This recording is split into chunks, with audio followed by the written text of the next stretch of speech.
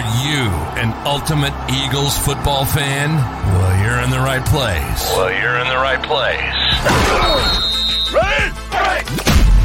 This is Birds 365, hosted by the new Mac and Mac, Jody McDonald and John McMullen. Here we go! Who collectively have covered and talked about more than 50 plus years of Eagles football. Kick off your day with Birds 365. You'll get debate. We love to argue. You'll get the real story from inside the locker room. And you'll hear from some of the great football minds from around the region. You're about to become an Eagles insider. Get in the game. Join Jody Mack and Johnny Mack and join the football community that flocks to Birds 365. Birds 365 starts right now. Welcome to the NFL. Let's go! Let's go! Go!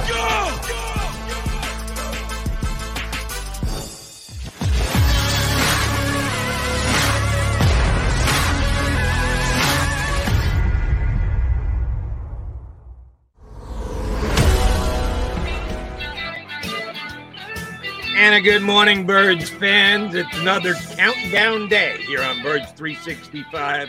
We're getting that much closer to the start of the 2022 season for the Philadelphia Eagles. You got John McMullen and Jody McDonald hanging with you for the next 2 hours.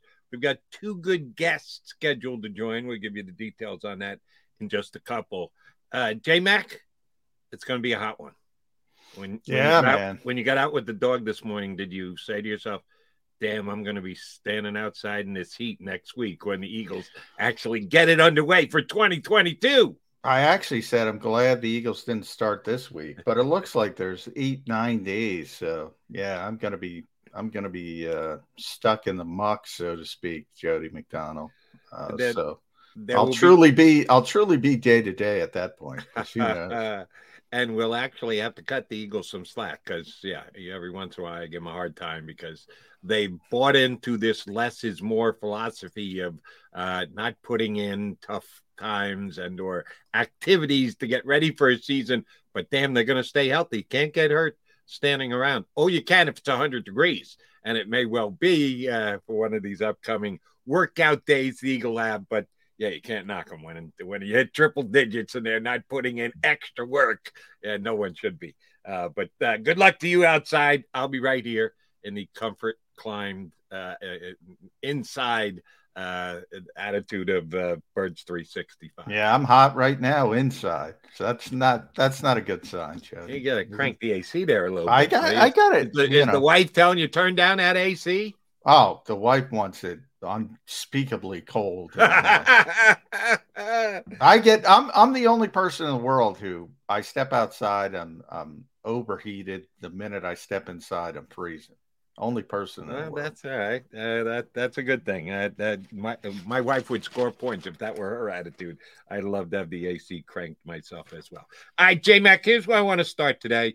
A couple different guys, media members, your pals who you cover the Birds with have tried to set the table for Nick Sirianni for the start of the season.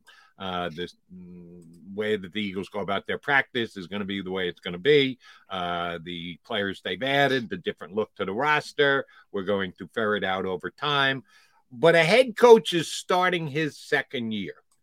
Last year when Nick Sirianni was hired, nobody knew diddly about Nick Sirianni in this town. Yeah. It was Frank off Reich, the radar, to say the least. Exactly. Frank Reich's right-hand man who hadn't made major NFL waves. And there was a little fear that it's Jeffrey Lurie again, not wanting to step out of his comfort zone and hire someone that he had a tie to. And that tie was Frank Reich, which was Doug Peterson, and Doug Peterson got the job because he had his tie, Danny Wright. The only time they've stepped out of their comfort zone was Chip Kelly, and we know how that ended. So, the Eagles are going back to the tried and true. Yeah, who can we really sit down and say, is this guy going to work as our new head coach? Well, Sirianni came in, had his stumbling, bumbling, fumbling first press conference.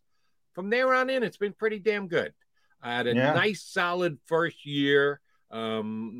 became a guy who I think the players could trust, and the media started to like him a little bit, and he likes to tell stories and grow plants. And I think the town really warmed up to Nick Sirianni over the course of the year, and they should have, because not too many people, yours truly included, thought the Eagles would be a playoff team in Nick Sirianni's first year, and they were just that.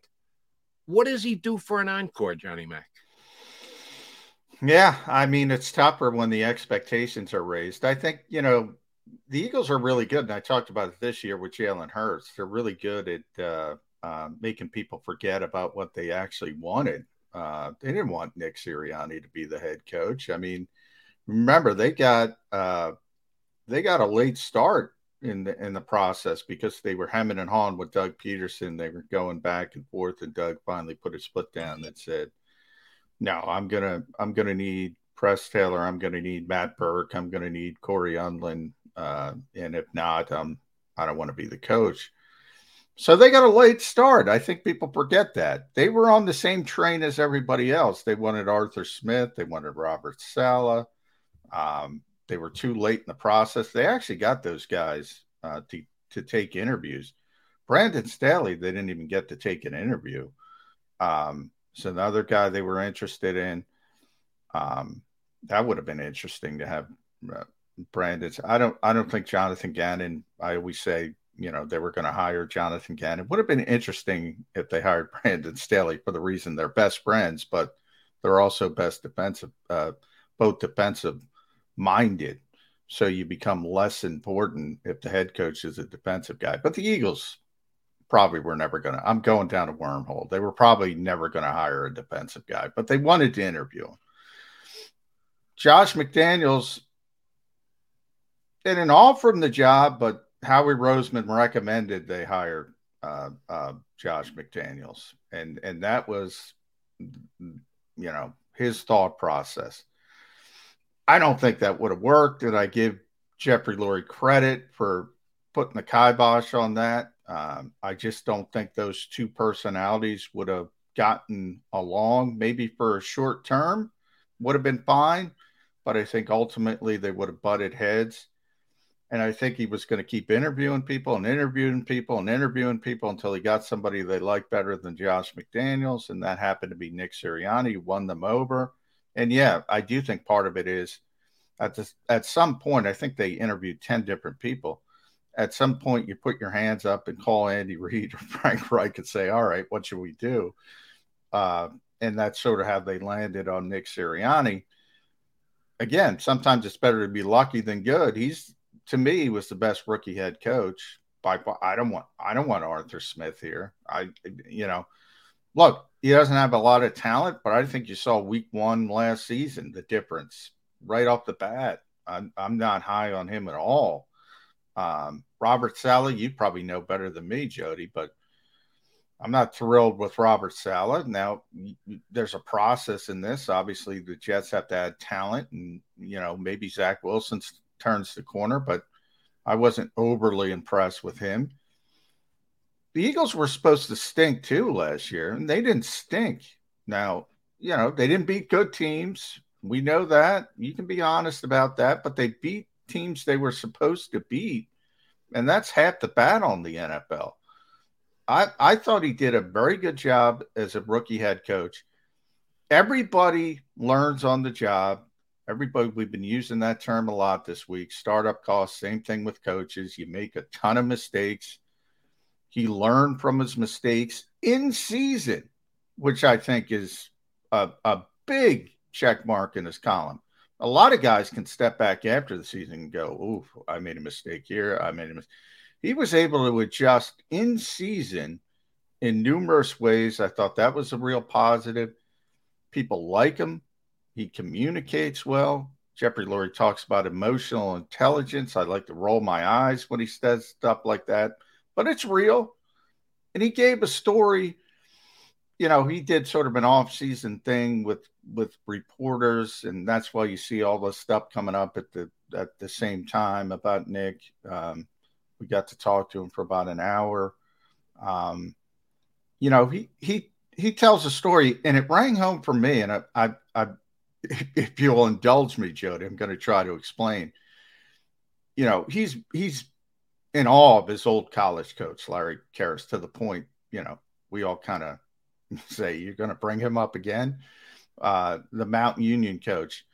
And he told a story one day about he held the door for Larry Karras, and the coach was talking to somebody else and wasn't paying attention and didn't say thank you. This is when he was a player. And Nick Sirianni spent 48 hours going, oh, crap, am I in trouble? Did I do something wrong? Is the coach mad at me? And he was just busy and he wasn't paying attention. But he recognized from that all eyes are on him, from number one, from quarterback, from Jalen Hurts down to the 53rd, down to the 90th guy on the offseason roster. And he tries to connect with all of them. And he realizes that the way he acts towards those players might mean something. And it might, you know, he might be busy and he might be doing something else, but he realizes and he tries to engage in everybody. And I go back to Chip Kelly. I don't give a rat's ass about if a coach calls my name. You know, Nick does that trick. I call it the Joe Torre trick. If he says, "Hey, Jody," and some people are enamored by that, I don't give a flying you know what about that kind of stuff. However, I do remember Chip Kelly, and those were the days we were allowed in the NovaCare complex. And if you were walking down the same hall as Chip Kelly, he would not acknowledge you. I mean, his head would go down. He wouldn't make eye contact, nothing. He just did not have an emotional connection with people. Forget about reporters, players, people. He's kind of a weirdo, to be honest. And, you know, Doug Peterson got the job, and I told this story numerous times, and Ed Bankin, our old buddy from KYW and WIP, was walking with me down the hall of the NovaCare complex. And this is like a couple days after Doug got hired, or first training camp. I forget the timing. And he's walking down the hall, and I'm expecting Chip Kelly. I'm expecting to walk right by. He's like, "How you doing, guys?" Talking us up. I'm going, "Oh, I get what Jeffrey Lurie's talking about, emotional intelligence with Doug Peterson." Nick has that. Nick has that ability to connect with people. And more than that, he understands in his position. And he gave that example with Larry Karras at Mount Union. People are going to react. Even if he's not cognizant, people are going to react. People are going to look at him, his players. And he's very savvy and very aware of that kind of stuff. Little things like that make a big difference when you're in a position of leadership. And good on you, John, in that you say not necessary, but it's also not hard. And if Doug Peterson can do it, and Nick Sirianni can do it, and Chip Kelly couldn't, so be it. But you have to have that connection with your players if you want your players to go out and overachieve for you and get the job done for you. Yeah, they're self-motivated, but it's never a bad idea to add a little motivation on top of that. And I do believe Nick Sirianni was successful in that way last year. And here's the reason why I asked the question. And again, Eagle fans, this is Jody McDonald, not suggesting this is going to happen. I will take one stand. I'm not projecting it to happen. I'm just pointing it out that it's a possibility to happen. There is such a thing as regression. We always think that the next year is going to be better, that every player is going to get better every single year. We realize that Father Time at some point is going to catch up to some guys, and they're just not going to be as good in the following year. But I'm not talking about that. I'm not talking about, their veteran legs are starting to show a little wear and tear. No, I'm talking about someone who jumps in, performs to a level, and then goes backwards because they might have overachieved in year number one. They might have done better than we thought. And then in that next year, there's a step back. Sometimes it's slightest of slight step back. Sometimes it's notable. Sometimes it's, oh, crap, where did that come from last year? He's just not that good a player. And the couple, and Nick falls into that category because it's year 2. I don't think he will regress, but there is the possibility that that is the case. Eagles had some other guys who stepped up and performed for the first time last year, because for most of them, it was their first year in the league. But for one guy, it was a guy who finally got the chance to show how good a football player he is. Here's who I'm asking you about. Devontae Smith had his rookie year, was expected to be good, 900 and change yard, almost 1,000 yard, had to step in as wide receiver 1. Rookies shouldn't be asked to do that. He did last year. He's not going to be asked to do it this year. But could he regress? Not impossible. Landon Dickerson, same thing. It was going to be a redshirt year for Dickerson last year.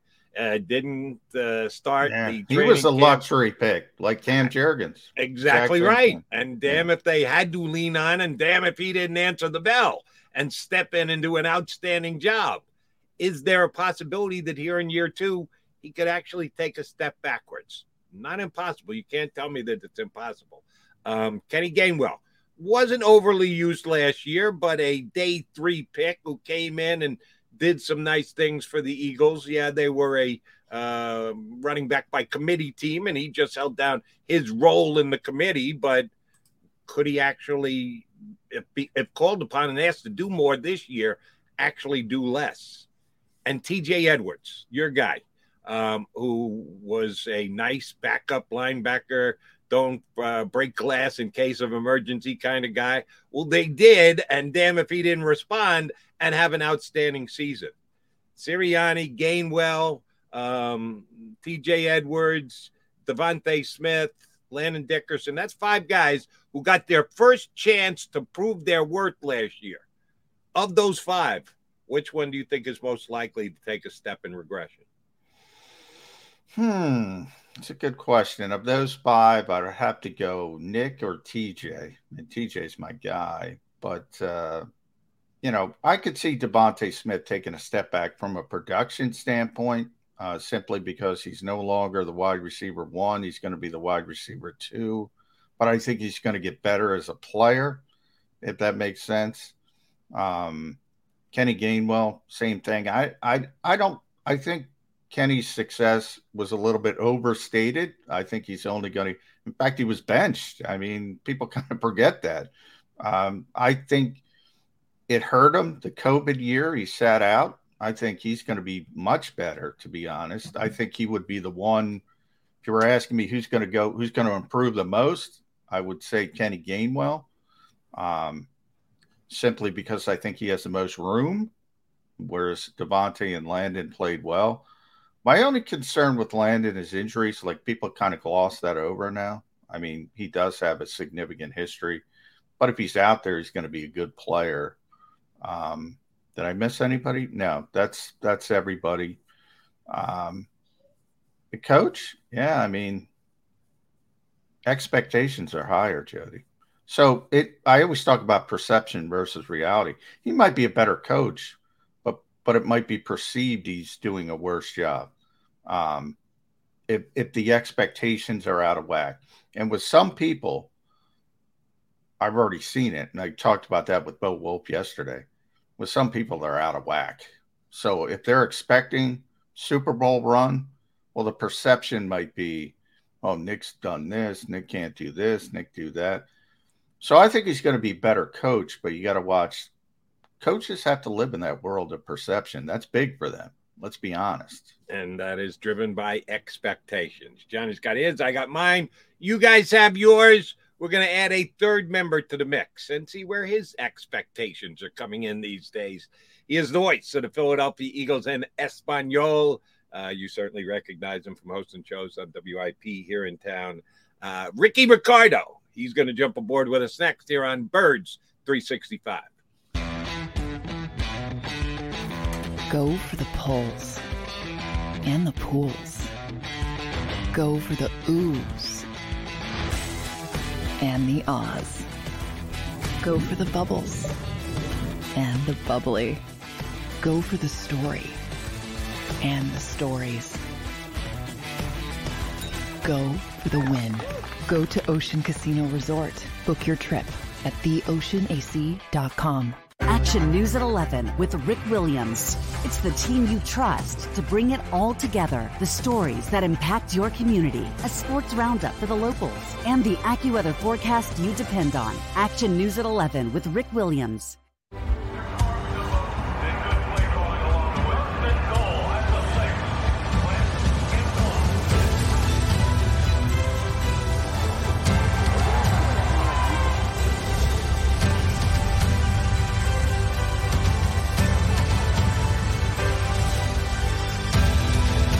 Field of life, First Trust Bank is there for you.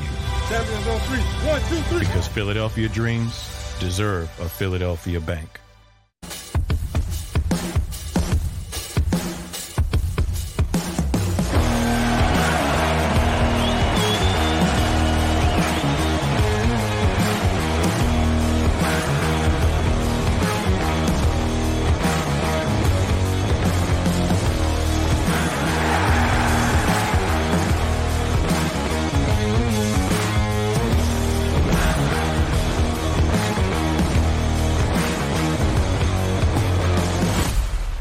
Did you know I was the Mommy Slam Dunk Champion?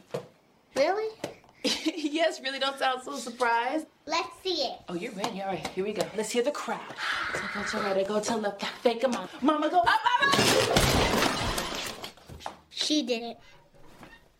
Again? You can't avoid gravity, but United Healthcare can help you avoid financial surprises by helping you compare costs and doctor quality ratings. United Healthcare. Uh-huh. Go for the poles and the pools. Go for the oohs and the ahs. Go for the bubbles and the bubbly. Go for the story and the stories. Go for the win. Go to Ocean Casino Resort. Book your trip at theoceanac.com.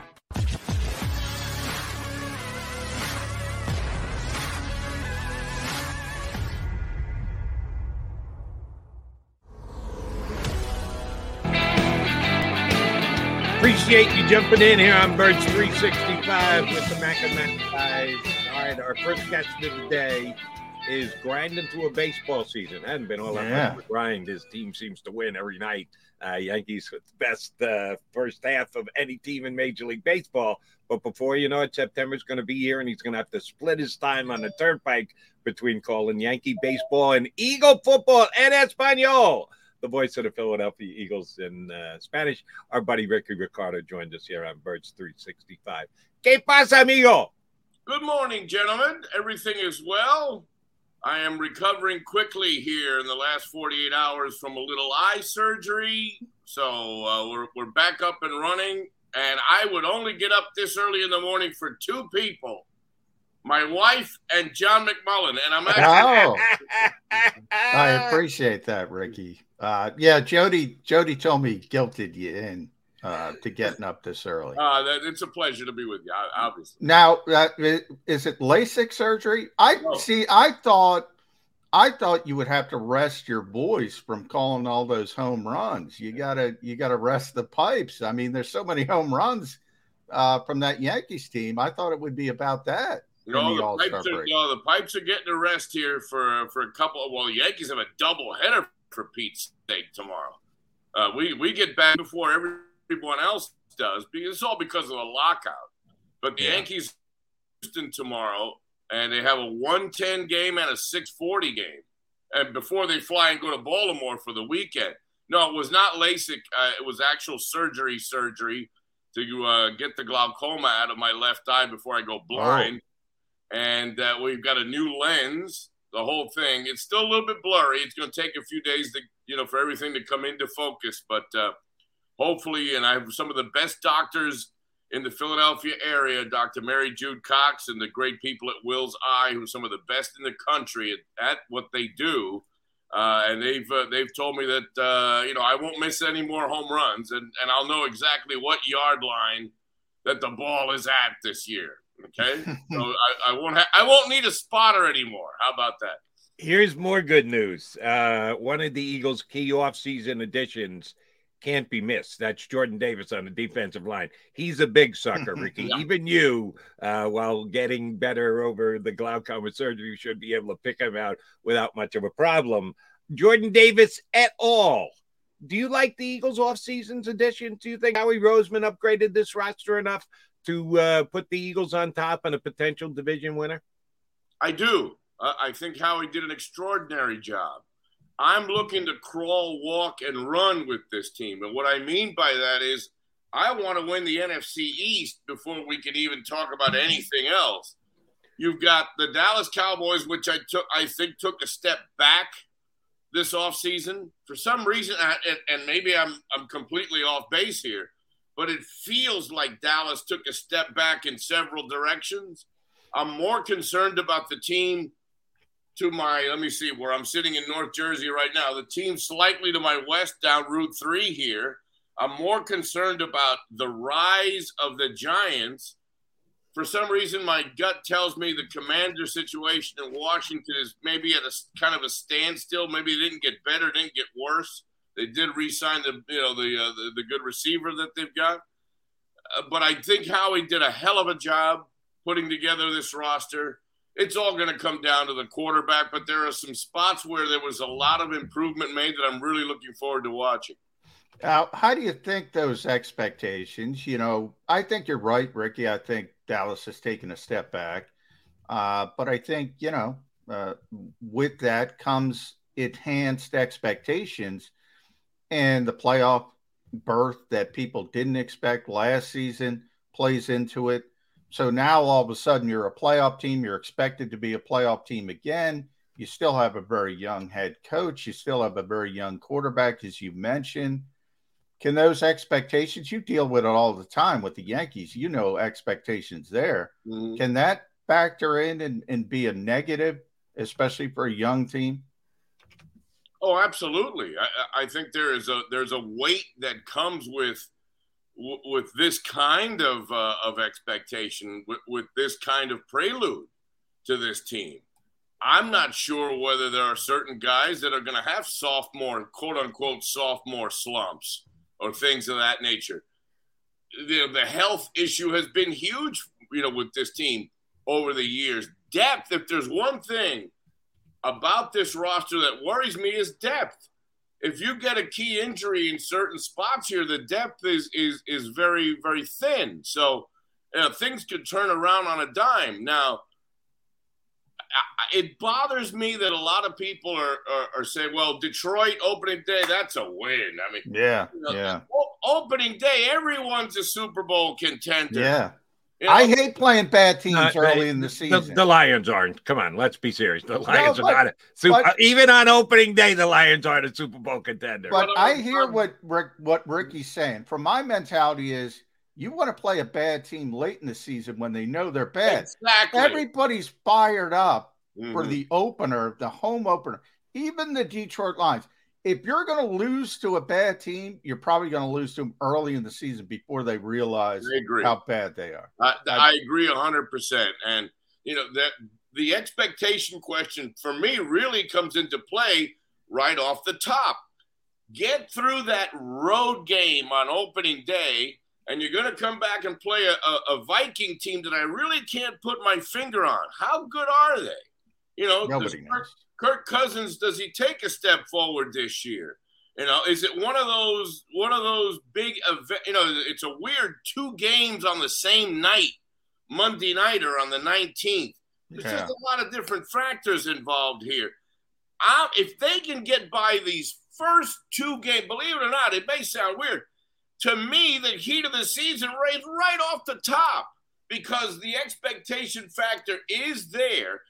If everything goes to form and as to plan and what we think is logical, that they beat the Lions, that they come home and take care of business against the Vikings, okay. Well, now we're on track. We're 2-0. Let's move forward here. But it's really, it's slipping right at the top of the season that bothers me the most. Ricky Ricardo here with us on Birds 365. All right, Rick, everybody talks about the quarterback of the Philadelphia Eagles. Well, they should. We don't have a finished product in Jalen Hurts. We saw him take steps last year, kind of came back down to earth in the playoff game against Tampa, and now people everywhere want to speculate on what kind of quarterback Jalen Hurts is going to be. I am of the belief that we're not going to know until after your two most important games of the year, the first two. Everyone wants to be able to depict what kind of player he's going to be by how he looks in playoffs, by how he's going to play in these controlled scrimmages. And yeah, I don't think he's going to play in any of those preseason games. He didn't last year. Why should we think he is going to be this year? When is Ricky Ricardo going to know what kind of quarterback Jalen Hurts is going to be in his third year in the NFL? Good question. You know, he's one of these guys that's a real head scratcher to me. I can't question his work ethic. I love all the intangibles about this guy. I love. It's the tangibles. Yeah, I know. It's backwards. It's backwards. Yeah. About it. It's usually the other way around. With a young quarterback, you can see the talent clearly, and you wonder about the intangibles. With Hurts, is completely the opposite. I love all the intangibles. I'm still not sold on the basic quarterback talent of this guy. How long will it take? I'll give you I'll tell you what. If by the time the Yankees are either eliminated from the playoffs in late October, early November, or we have a parade down the Canyon of Heroes in Lower Manhattan, that time frame, 6 to 8 weeks from the beginning of the season, that's how long I'm going to give enough rope for Jalen Hurts looking at the schedule. But by the time they get to the bye week in mid-October, I think we'll know what we've got on our hands one way or the other. Well, if you take that sort of sentiment back to last season, Ricky, and the Eagles got off to the bad start. They had the great opener in Atlanta, and then all of a sudden they're 2-5. They got to scale back the offense. They got to go from pass heavy to run first. More than Jalen's personal play, would that tell you something? In other words, are the Eagles going to go into this season and saying, we got to see if this guy can throw the football? So, in other words, exactly what they did at the beginning of last season. And if they scale back, even if they're 5-2, forget the record, and they say, we're not throwing the football well, but we're running it well, and this becomes a run first, run heavy, whatever you want to call a team, is that more important than any statistic or benchmark, anything you want to call it, from a yardage standpoint with Jalen Hurts? Well, if that's the case, John, then the guy becomes a game manager to me. Yeah. If we're going to scale back again, either we have got a guy that's going to take a step forward, become a legitimate thrower of the football, or we're going to become a system offense and have things work the way they did second half of last year, where Hurts was basically, Trent Dilfer, of the old Raven teams. That, if we fall into that trap, then you can just replace Hurts with just about anybody. You want to bring Jimmy Garoppolo in here? You can do that. So I want to see the guy become the dynamic game winner, not game manager, not the guy that just don't lose the game for me. No, I want to see Jalen Hurts become a ball in his hands with a minute and a half left in the game and you're down 4. A field goal's not going to help you, and he's going to march down the field and get a win out of a situation like that. Not a game manager, not a guy that we're going to scale back because we're not convinced. If we get to that point, then we may as well at the end of the season just, start from scratch and look for another QB.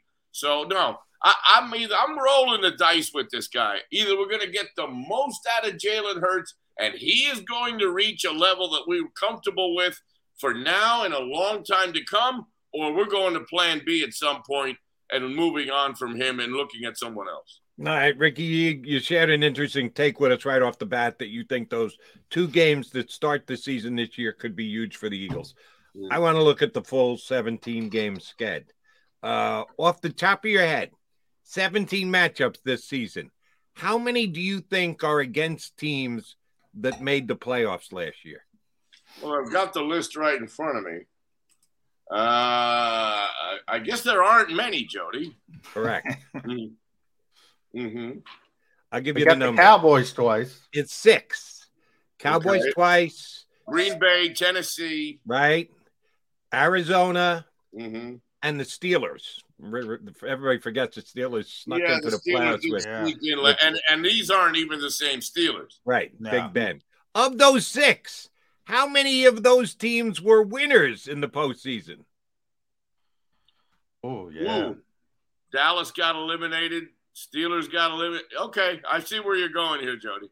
Yeah, 0. That would be an offer. Mm-hmm. So in their 17 games they've got on the sched this year, not one team was a playoff winner last year. I think they were dealt a pretty soft hand here, Ricky, and that's why I think we want to always temper the optimism, but it should be there because they got an easy schedule again. I know they got some breaks last year with some injuries, and they played 8-string quarterbacks, but there's not a killer murderer's row on the Eagles schedule again this year either, Ricardo. No, there is at what point do we have, I think, a 3-game road trip? There's a 3-game road trip smack in the middle of December. Yeah. All right. Now that ends on Christmas Eve in Dallas in North Texas. We're talking about between my birthday, which is December 4th, against the Titans. From that point, they don't play another home game until New Year's Day. Basically, you're talking about the entire month of December on the road. Now, those 3 opponents are the Giants, the Bears, and that Christmas Eve matchup at the Dallas Cowboys. That could come into play, and I get their week. Look, I love Jody. You're right. I love this schedule. Now, as we all know, in the National Football League, the schedule is only worth who's on your schedule for the following week because of injuries, the way things play out. So, to look at the schedule from a distance and say yes, if you're going by results from last year, this schedule right here is fantastic and something they can work from. But I tell you what, that if there's anything that even resembles a bit of a gauntlet, it's the month of December with 3 straight on the road when you're trying to hopefully wrap up either a division or at least a wild card playoff spot.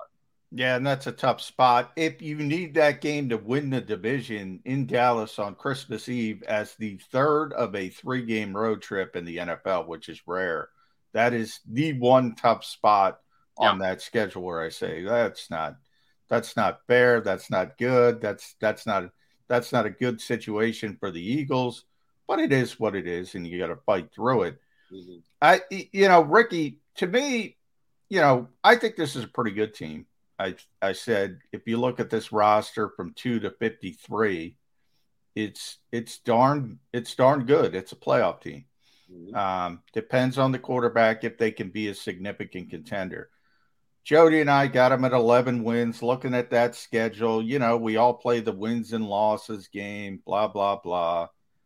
If we're at the same spot we were last year, in other words, you might have a couple more wins, 11 wins. You get to Tom Brady or Aaron Rodgers in the playoffs and you get waxed again. What do you do? Yeah. There's the conundrum with the future of this roster. Was it Jalen Hurts? When we get there, let's say, and I agree, I think this is an 11-16. But let's say they get to Lambeau. Or Lambeau comes to them. I mean, who knows? Maybe Brady comes into Lincoln Financial Field. If they get to one of the elite quarterbacks in the NFC, how do you grade the season? How do you look forward? That's the issue. That's going to be the biggest thing for a guy like Howie Roseman to deal with in the offseason. I don't think this team is a Super Bowl contender, albeit I think they take a leap forward. And I agree with you guys. I think they win 11 games. But at the same time, I'm saying, well, they win 11 games. I have them winning the NFC East. So I have them playing at home at least one game in the postseason. But there's going to come a point in the NFC run when they're going to probably run into, and I'm not so much convinced it's Brady, because I think Fournette showed up 30 pounds heavy. There's some things going on with the Tampa Bay Buccaneers. I just don't trust. They have a new head coach with, Bruce is stepping back. But Green Bay and Rodgers, you're going to have to get to a bowl, to get to a Super Bowl, I think you're going to have to go through Lambeau and or at least Aaron Rodgers at some point. And I don't think even an 11-6 Eagle team has enough by then to get by the superstar quarterbacks in the conference. Ricky, the Eagles did upgrade the roster during the offseason. A.J. Brown's addition should be a significant one, if not a huge one, for the Birds. We know what players are returning from last year's team and or previous teams. Who's the most exciting Philadelphia Eagle player to call as a play-by-play guy? Well, I'm hoping this year it's Brown. I'm hoping it is. But I tell you what, Jody, you know who I've had a lot of fun calling, and I'm looking forward to this year? I'm looking at the defense, and I'm looking at our corners. I think this is going to be with the Bradbury addition. I think Darius Slay is going to have a big year this season. I love calling defensive touchdowns, and a pick six to me as a broadcaster, six to me is one of the most exciting plays to call. But I tell you what, I think the addition of Brown is going to most significantly help, and I think this year I'm going to have the guy's name right there at the tip of my tongue. But Devontae Smith, to me, takes a big leap this year. I am a Devontae Smith guy. And I think the mere fact that Brown's on the other side and hopefully hurts his progression as a quarterback, but I think the guy to watch this year, I'm a big, big supporter and fan of Devontae Smith. I've got to come up with some catchy stuff for some of his touchdown calls. I think I'm going to have a ball calling number 6 this year. Yeah, you must have had a ball calling Slay last year with the 3 defensive touchdowns. The one of his great quotes in the Denver game was the city versus the country fumble when that was phenomenal. And he took that home by Teddy Bridgewater, who gave the Olay as Darius Slay went by. So yeah, those defensive touchdowns, I could see it as a broadcaster. The COVID stuff, where are you guys when it comes to doing games, especially road games? Anything getting back to normal, or is everything at the link? You know what, John, I have no idea. It all depends on Mr. Reese. Whatever we go by, we follow what Mr. Merrill Reese is doing. So if Merrill and his crew, and now you have all kinds of new variants coming up. More than likely, if I haven't heard anything about travel by this point, and I'm talking even preseason, I mean, I know I'll be doing the Jet game. Jody, who the Yankees play on that night? The Red Sox, but the Red Sox are 100 games behind the Yankees. Oh, take a shot, why don't you, Ricardo? On Friday, August the 12th, it's a Yankees at Red Sox game at Fenway Park. I am going to do Jets at Eagles, but I'm still not sure about some of these preseason games get broadcast on simulcast. The Eagle Spanish broadcast is simulcast to all of Mexico on Mexican television. This year, obviously, there's only the one home game, so that game will be the Jet Eagle game on August the 12th. But I haven't even been told if there's a road trip to either Cleveland or Miami for preseason games. So my gut tells me, John, that we'll be back to doing remote broadcasts all year from the link. Look, Fox, NBC, CBS, the league provides an incredible array of different views.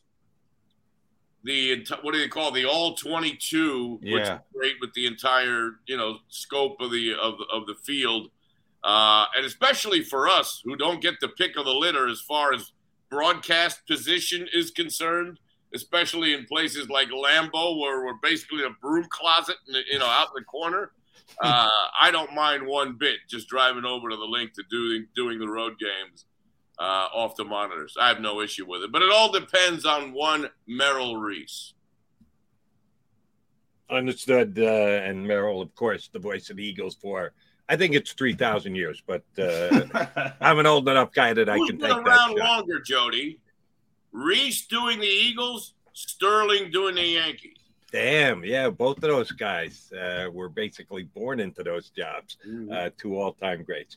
All right, Ricky, as you've mentioned a couple times here, guys you've seen and called with the Eagles and the excitement level that you're going to have this year.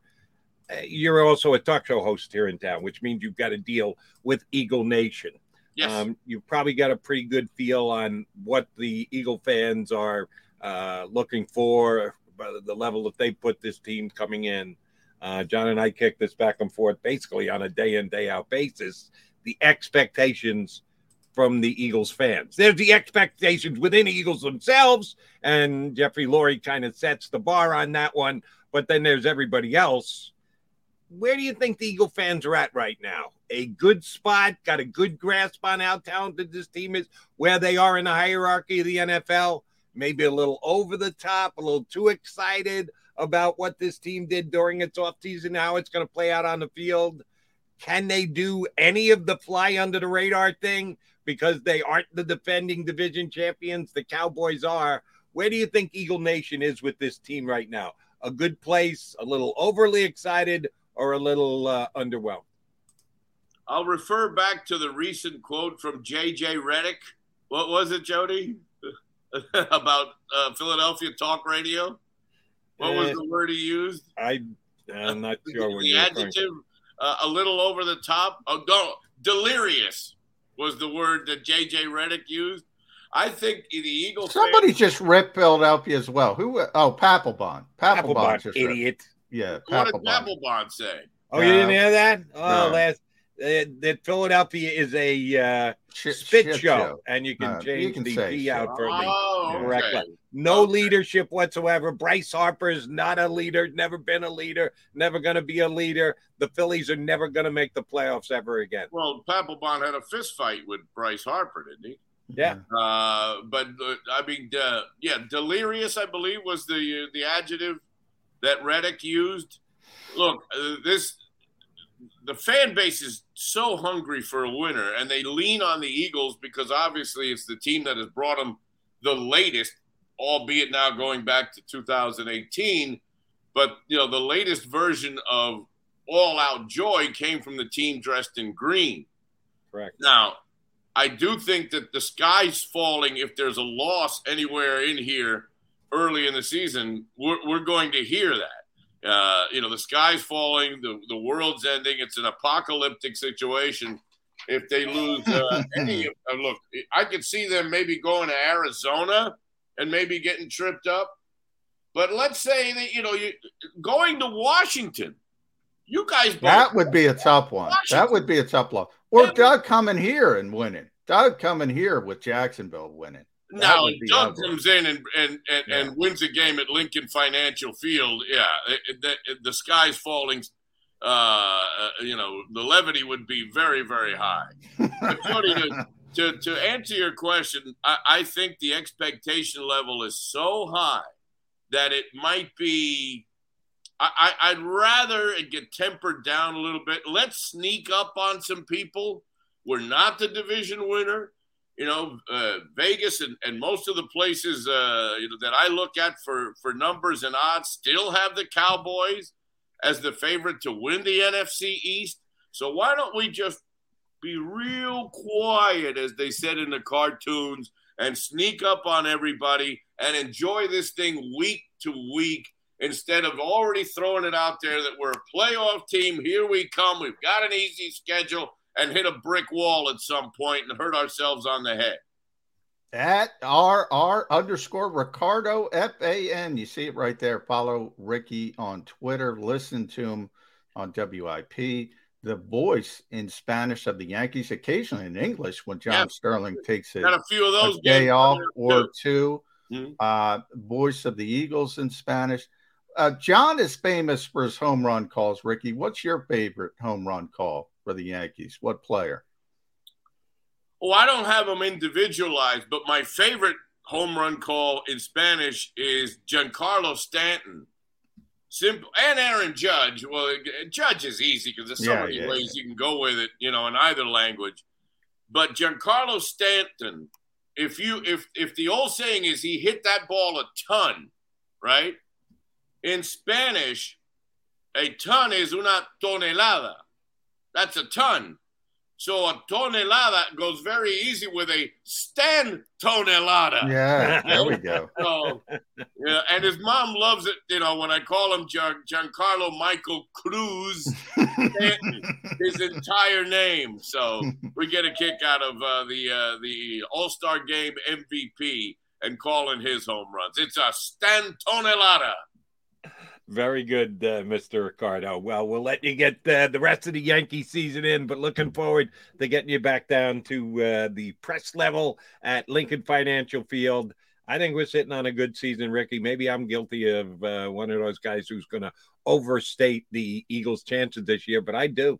I think they're going to win the division. I'm not putting the Cowboys down. Very quiet. I've never been quiet in 30 plus years of doing this crap, so why should I start now? Ricky, good to catch up. Glad to hear the eye surgery went well. You'll be able to watch all those Eagle victories with no issue whatsoever this year. Thanks for hopping on with us, buddy. Anytime, fellas. Pleasure to be with you. Thanks, the voice of the Philadelphia Eagles and Espanol. That would be one Ricky Ricardo hopping aboard with us here on Birds 365. All right, McMullen and McDonald coming back. We've got John Clark, he of the Takeoff Podcast, going to join us next hour. I just put a poll up on Twitter, and I will give you the early results from it and then get John's take on it when we come back here on Birds 365. Go for the pulls and the pools. Go for the oohs and the ahs. Go for the bubbles and the bubbly. Go for the story and the stories. Go for the win. Go to Ocean Casino Resort. Book your trip at theoceanac.com. Action News at 11 with Rick Williams. It's the team you trust to bring it all together. The stories that impact your community. A sports roundup for the locals. And the AccuWeather forecast you depend on. Action News at 11 with Rick Williams.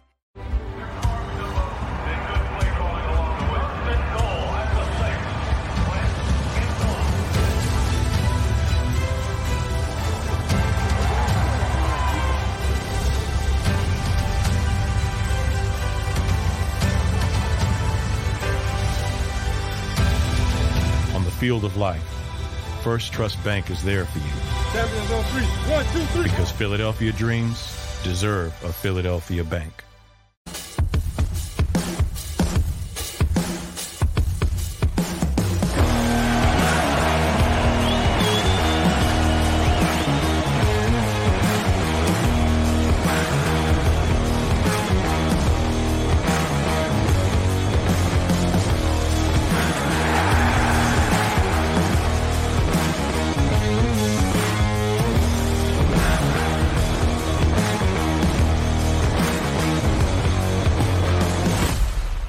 Did you know I was the mommy slam dunk champion? Really? Yes, really don't sound so surprised. Let's see it. Oh, you're ready. All right, here we go. Let's hear the crowd. So go to right, I go to left, I fake a mom. Mama go up, mama! She did it.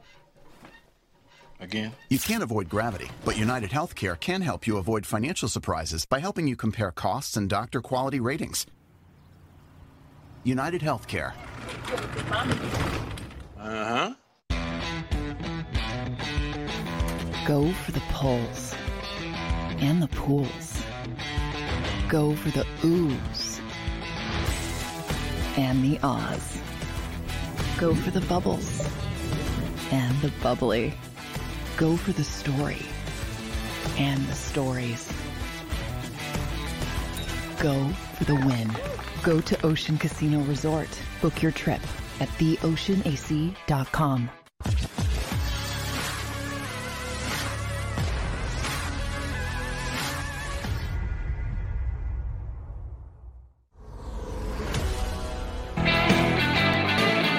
Appreciate you streaming on in here on Birds 365, and the countdown continues to another Philadelphia Eagles season. We've got just 5 days left before the Eagles put their faces on, coming to back to Philadelphia. For those who are out of town, those who have been in town working out, going to make it official, get the first Eagle gathering together next week. Johnny Mac, I know Monday through Friday you're here with me on Birds 365, but 17 and or more, and I'm saying more, weeks this upcoming season. More. You're going to have to join a different party, McMullen. Sundays here on the Jacob Media YouTube channel, and very much looking forward to checking it out during the year. We've got a new post-game crew who will be handling duties after Eagles games this year, and it was officially announced yesterday. Seth Joyner and Mike Missanelli will be joining Derek Gunn and Devin Caney this year for the Eagles post-game show, doing it live from the Ocean AC down the shore. And John McMullen will be, as he did last year, jumping aboard live from the Eagle locker room after the games are over and done with. Now, here's the beauty of working with Seth from afar. He's not intimidating when you're just talking down the line to him. I saw him about, I guess it's 7 or 8 weeks ago when Ray Didinger did his last WIP broadcast. I went in, they asked a whole bunch of people to come in and jump on the air and say thanks to Ray. And it was my pleasure to do so, as did Seth Joyner, his partner from NBC Sports Philly. And I hadn't seen Seth in a while. I've done some radio shows with him, and he gave me the bro hug when I saw him. And I just said, Seth, you look like you could still play. What the hell? Aren't you ever going to get old? Because I sure as hell look old. Seth Joyner doesn't look old at all. And he said, thanks. Yeah, he works hard on keeping his shape. I had no idea that he was going to step away from NBC Sports Philly. And I sure as hell had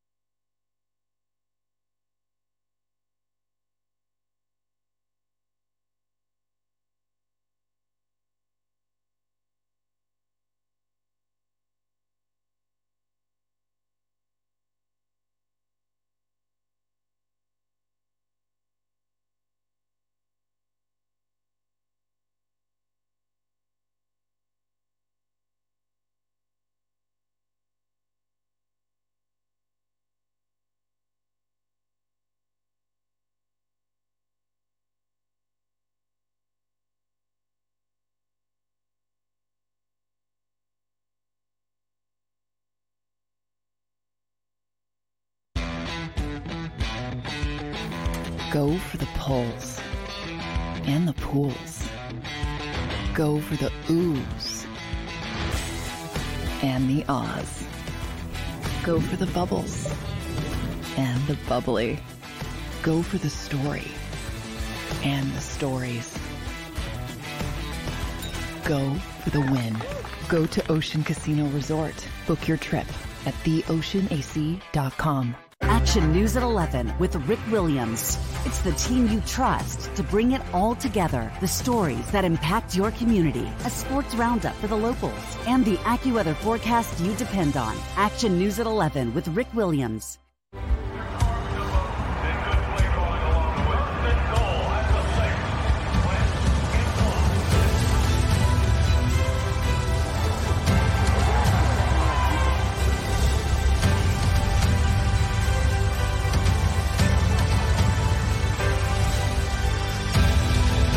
Field of life, First Trust Bank is there for you. Champions on three. 1, 2, 3. Because Philadelphia dreams deserve a Philadelphia bank.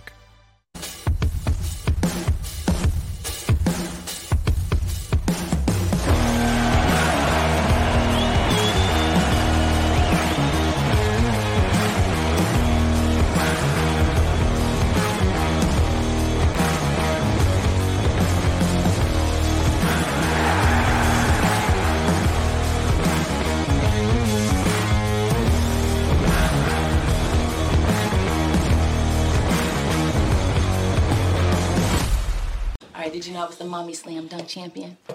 Really? Yes, really. Don't sound so surprised. Let's see it. Oh, you're ready. All right, here we go. Let's hear the crowd. So go to right, go to left, fake 'em out. Mama, go up, mama! She did it. Again? You can't avoid gravity, but United Healthcare can help you avoid financial surprises by helping you compare costs and doctor quality ratings. United Healthcare. Uh-huh. Go for the pulls and the pools. Go for the oohs and the ahs. Go for the bubbles and the bubbly. Go for the story and the stories. Go for the win. Go to Ocean Casino Resort. Book your trip at theoceanac.com.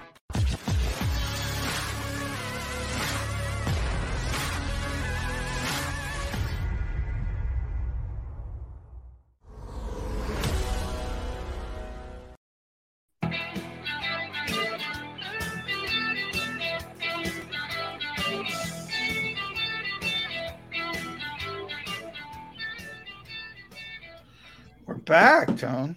Yes, we are back. We are experiencing some level of technical difficulties on Birds 365. As you guys can see, Jody Mack had to step back for a little bit, but I'm here with John McMullen. I am Tone DeShields II, stepping in for the guys. So, John, where did you guys leave off?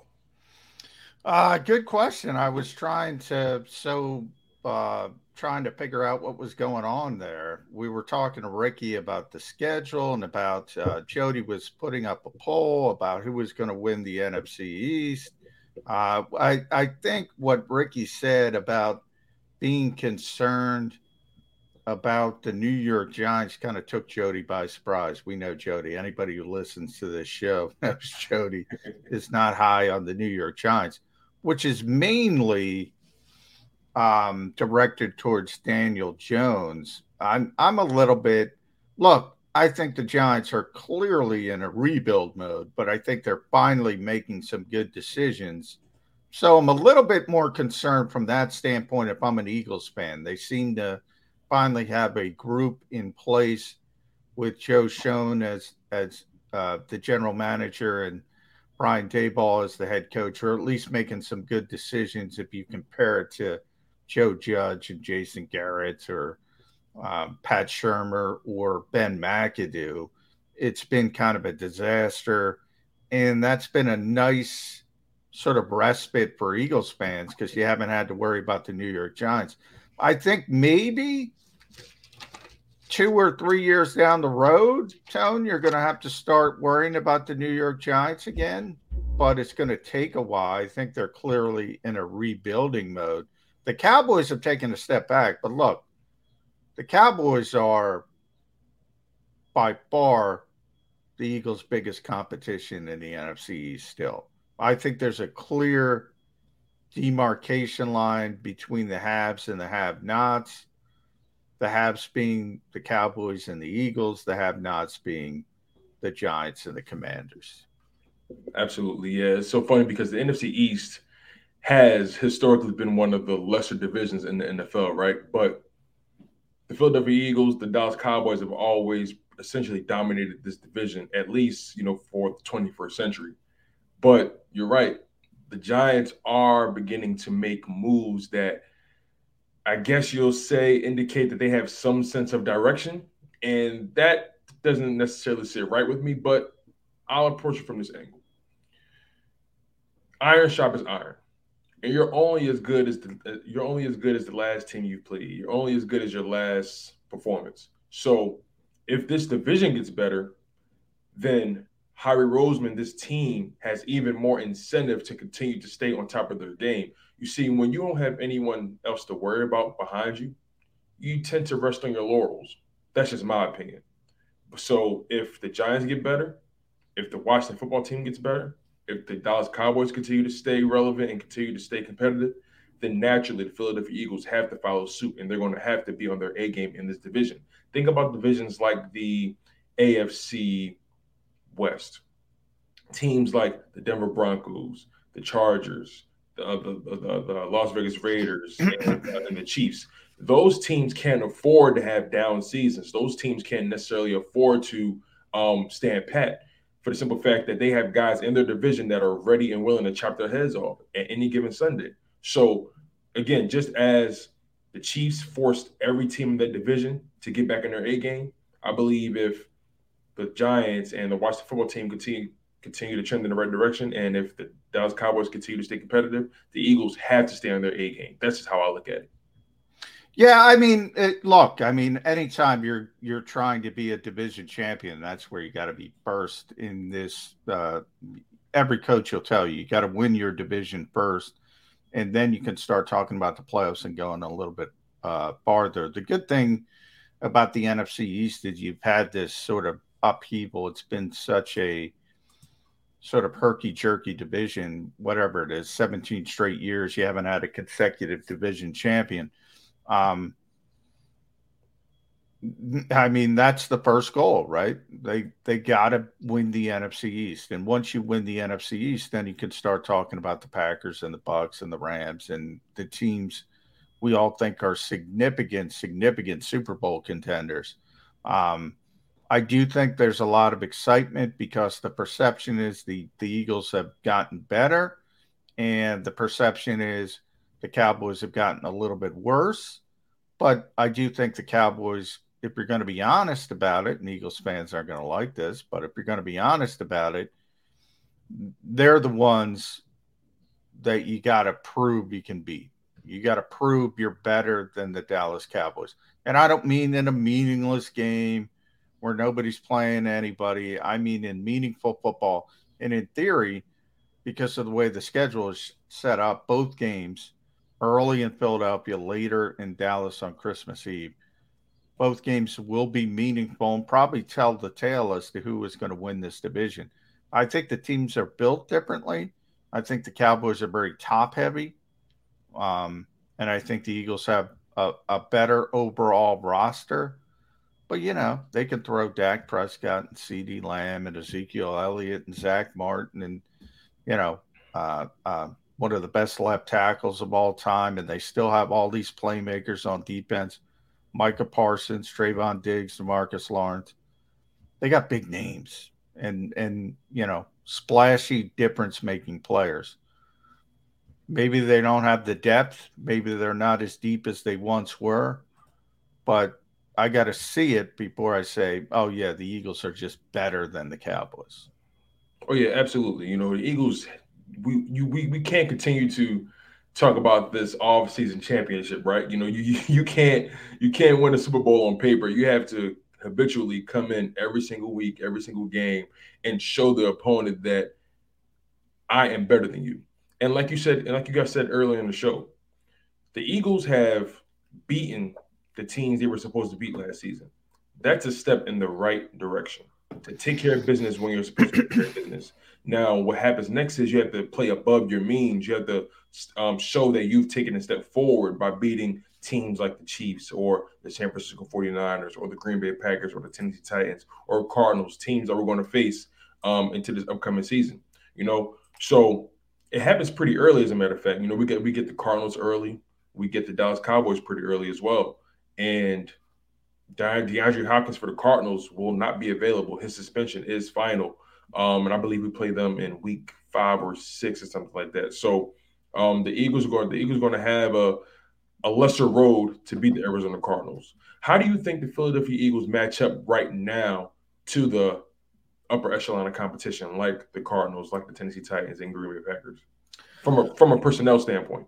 I think the roster, and that's how I described it for a couple weeks now. I think the roster from 2 to 53, as I describe it, shapes up pretty good. There's some concerns, but everybody's got concerns. I mean, people are talking about Green Bay losing Devontae Adams. The Tennessee Titans were the number 1 seed in the AFC last year, and a lot of people are dismissing them because a lot of teams on the AFC side of the bracket made big splashes when it comes to getting better.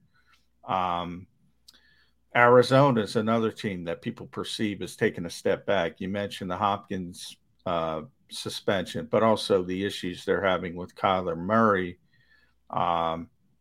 Chandler Jones, things like that, losing him. Maybe they've taken a step back. People say the same thing about Tampa Bay and the Rams. I mean, the Super Bowl champions, don't forget about them. But man, when you have the superstar quarterback, it's just easier. And that's what I asked Ricky Tone. I'm from my perspective of, you might win 11 games and you might be in the same position, maybe a little bit differently. Maybe it's a home game. But eventually you're going to run up against one of these superstar quarterbacks. Can you play with those teams? That's what we're trying to find out. I don't know if the Eagles can play with those teams right now. They certainly couldn't last year. Now they've gotten better, and that's why we say, and I hate boiling it down to the quarterback, because football is about more than a quarterback, and you can win games with game managers. We see it. The 49ers have made 2 significant runs over the past 3 years with a quarterback that I don't think, frankly, is very good. And they made a Super Bowl, and they almost won it, and they almost went back to the Super Bowl if Jaquiski Tartt, who's now on the Eagles, makes an interception. That's how close they were. So you can win games, but it's more difficult. The margin of error is smaller.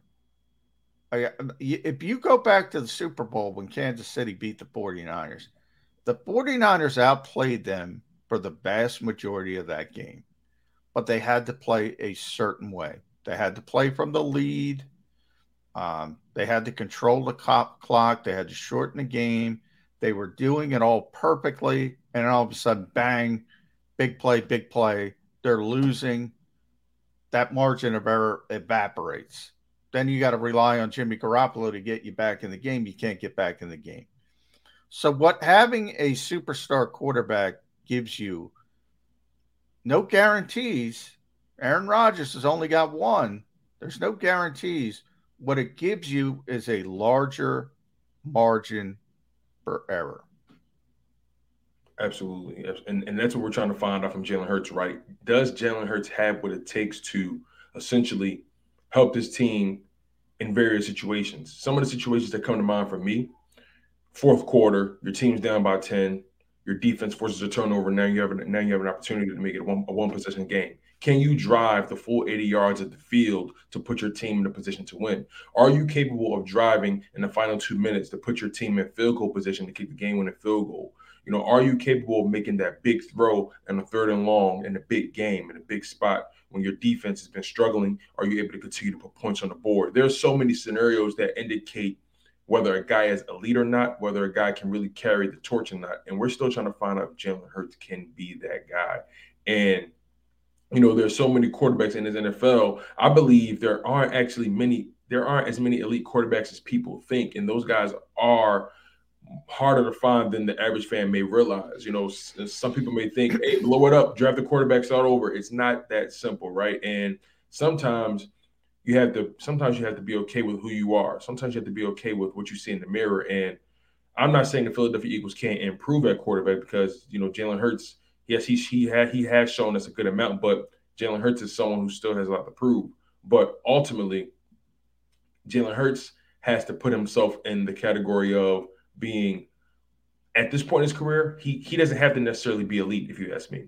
Not to win games. No, right, I mean, right. And that's what we kind of talked about with Ricky as well is, by week 7 last year when it was a 2-5 start, either way, somewhere in that middle range of the season, week 7, week 8, week 9, I think ultimately we're going to find out if by that point, if the Eagles have to shift their offensive philosophy again, that pretty much tells you, all right, this quarterback's going to be a game manager. You can win games that way, but he's going to be a game manager. And that's a big question because if you make that decision, I think the Eagles are going to go in a different direction come after the 2022 season. So they're going to start looking for a significant upgrade, and they should. And we got Jody back. Technical difficulties. Bang. Popping right back up. Back from the dead. Like The Undertaker. You should do that. Yeah, I'll take that. And I think it had something to do with the internet service at my house because my TV froze up on the NFL Network as well. James Palmer looking real ugly with his face frozen. Almost as ugly as I could. I never know. That's the problem with this the streaming system. I never know if it's me, if it's Jody, if it's Tone, if it's everybody. You never know. You're talking into the ether. What do you mean you never know? I always know it's your fault, McMahon. Anytime it freezes, I know Johnny Mac did something wrong, except when he didn't. And, so I'm talking in the ether, and I'm just, I don't know if anybody's hearing me. I don't know if anybody's listening. That's one of the things. But yeah, we get through it. This was on me, or it's really not on me. It's on it wasn't really on cable anyone, right? provider. Comcast kind of dropped the ball here. Don't know what the hell happened, but I apologize for dropping off and taking John McMullen with me. Apparently, when that happened, so that's my bad or Comcast bad. All right, Tone, are we still looking at? Did we lose Jody again? Is Mr. Clark going to join us next? Okay, there we go, Jody. We got you back. We almost lost you again. We almost lost you again, Jody. Yep, John Clark should be good to go. I've been emailing and texting him. He sent me the thumbs up, so we're good to go. All right, I got a frozen Jody Mac again, so we might still be having some Let me drop Jody down a little bit. But yes, John Clark will be joining us at 9:20 in a couple minutes. He should be hopping on any minute. And then at some point we're going to take a break. But until then, John. Yeah, we got John in the green room, so let's go to break, Tone, and then we'll bring our buddy John Clark from NBC Sports Philadelphia, NBC 10. More Birds 365 after the break. Absolutely. Go for the polls and the pools. Go for the oohs and the ahs. Go for the bubbles and the bubbly. Go for the story and the stories. Go for the win. Go to Ocean Casino Resort. Book your trip at theoceanac.com. Action News at 11 with Rick Williams. It's the team you trust to bring it all together. The stories that impact your community. A sports roundup for the locals. And the AccuWeather forecast you depend on. Action News at 11 with Rick Williams.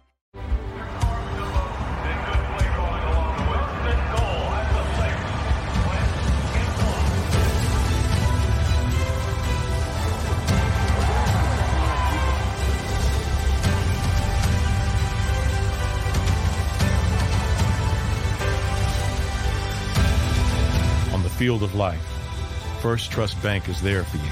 Champions on 3. 1, 2, 3. Because Philadelphia dreams deserve a Philadelphia bank.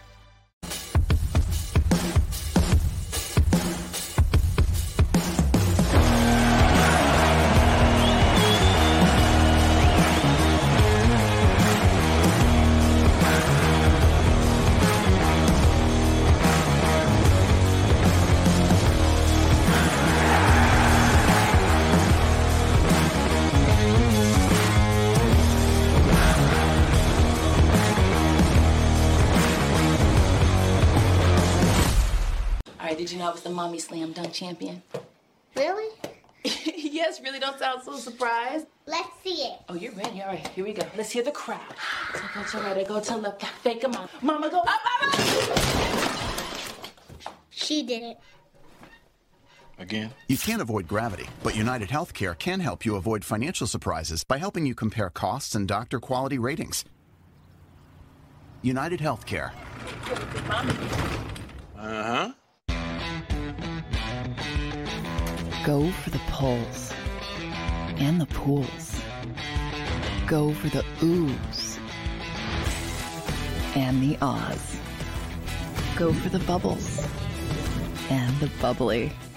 Go for the story and the stories. Go for the win. Go to Ocean Casino Resort. Book your trip at theoceanac.com.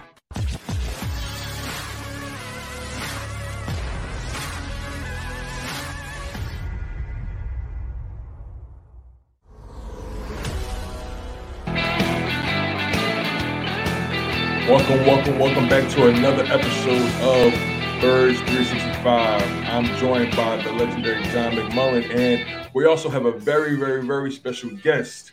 I know, John Clark, you probably were expecting Jody Mack in the building with John McMullen, but unfortunately we're experiencing some technical difficulties, and I, the producer, will try to hold it down until Jody Mack gets back on board. But John, how are you feeling? Doing great today. How you guys doing? Good to see you, John. John Clark, obviously, NBC Sports Philadelphia, NBC 10, Anchor 6 and 10. Also listen to Take Off with John Clark. Tremendous podcast. John, Eagles about to start training camp. I know one of your takeoffs recently, you talked with Miles Sanders about goals and expectations. That's the thing with me with this team is the expectations. They are ramped up, my friend. Do you get that sense with not only the Eagles but the fan base around Philadelphia? Absolutely. Good morning, John. Good morning, Tone. Good to see you guys again. I do think that the expectations keep going up, and it's one of those things where I think I heard after all of the signings and after all the moves were made, people were starting to talk about, could this team possibly be a Super Bowl contender? And I'm like, whoa, pump the brakes here. Like, we got to see this team in training camp, and we got to see the quarterback. Let's just slow it down a little bit here. Let's try to enjoy the ride here and see if they can be a contender in the division. Look, I like a lot of the moves they've made. I think a lot of things look good on paper. But as we know in the NFL, if you want to be one of those final four teams, one of those final six teams in the NFL, you have to have tremendous quarterback play. And that, to me, is the question mark. We're going to see if Jalen Hurts can take that next step, because that's what you need. And you can have all the young talent on offense, but you got to stay healthy, and the quarterback has to take that leap. Yeah, and, John, with the quarterback, and I hate to boil everything down, but you're right. I mean, when you start talking about the NFL and getting to the level where the Eagles want to get, eventually you're going to have to go through, look what happened last year, Tom Brady. It might be Aaron Rodgers. It might be Matthew Stafford. Eventually, you're going to have to match up with that superstar quarterback. And Jody Mack is back as well. So we have John Clark. We got Jody Mack. So let me just finish off that thought, John. You're going to have to match up with that superstar quarterback. So when I look at this roster, I get pretty excited about 2 through 53. But that number one, both literally and figuratively, with Jalen Hurts, because he wears number one, that's what it's all about for this team, isn't it? I mean, absolutely. And we saw positive steps last year, but they really had the most run-heavy offense in the NFL. And then when it got to the playoffs and you faced a winning team for the first time, I believe the number is they were 0-7. Yeah. At the end of the year, teams that wound up having a winning record. Now, the Saints, they faced them when they had a winning record, but they had a lot of injuries, a lot of players missing with COVID and stuff like that. So I need to see them beat a winning team. 0-7 against teams that wound up with a winning record. Then you face the Bucs, and they didn't belong on the field with the Bucs. And you saw what that defense and mixing up looks and things like that did to Jalen Hurts. So Jalen has put in all of the time. He has worked out most of the offseason. He got together with A.J. Brown. He got together with Devontae Smith and A.J. recently in South Jersey. He's putting in all of the work, but we need to see that next step. And look, I think there have been reasons why he hasn't taken that next step, because he hasn't had the same play caller 2 years in a row since high school. But we need to see that. And I think with the offense, the way it's set up now, with all the talent that they have, when you have A.J. Brown, Devontae Smith, Dallas Goedert, all these pieces, you're going to see it open up a little bit more. You're going to have somebody open. Somebody's going to have man coverage on every play, and it's up to Jalen to throw receivers open, to be accurate with that football, the anticipation throws, and get that ball to the receiver or the tight end that has that man coverage. Johnny Clark, thank you very much for filling in for me with my technical issues ass. You did an outstanding job and are much better looking. So thank you very much for that. Here's where I want to go next with you. You talked plenty about the passing game and the added weapons and Jalen Hurts and his attitude. Last year, they're the number one run team in the National Football League. And a lot of that was on Jalen Hurts' legs, making plays for himself, some designated runs, some, all right, can't get the ball out, too much pressure, nobody open, take off and turn 25 yards up the field, which was very successful for the Eagles. The running game this year, Miles Sanders, final year of a contract, certainly a motivated individual. A couple of weeks ago said they have an all-star type team. How are they going to get the most out of Miles Sanders? Who is that on this year? Is it on the play calling? Is it on the head coach, Miles himself? I know it's a combination of all of them, but who is the individual that will see to it that the Eagles get the most out of Miles Sanders that they can this year? Well, that's Nick Sirianni. And look, last year they're 2-5. And they say, okay, we cannot throw the ball as much as we're throwing it. We cannot put it all on Jalen Hurts' shoulders. We need to use what is the best part of our offense, and that's the offensive line, and let's run behind them. So they completely changed their offense. And look, we all know in this league you have to have a passing offense. Jeff Lurie, Howie Roseman, Nick Sirianni. Nick was hired to throw the ball. His concepts as a play caller, being a receiver and a receivers coach. So we know they want to throw the ball more. They now have A.J. Brown added into the mix. They're going to want to do what they set out to do last year and throw the ball, because that is ultimately how you get to the Super Bowl. So when you look at it that way, I don't think Miles Sanders is going to get a ton more carries. I think they're going to manage his workload, because I think Miles is that type of guy where if you give him the 20, 23 carries a game, he may get nicked up a little bit. So I think that they want to manage those carries. And look, I do think that you're going to see them add another back. Jordan Howard is still out there. Yeah. And break that glass, John Clark. Break it. Look, they run the ball pretty good with Jordan Howard. I think he averaged 4.7 yards a carry last year behind arguably the best offensive line in football. You need that guy who can get you that tough yard or two.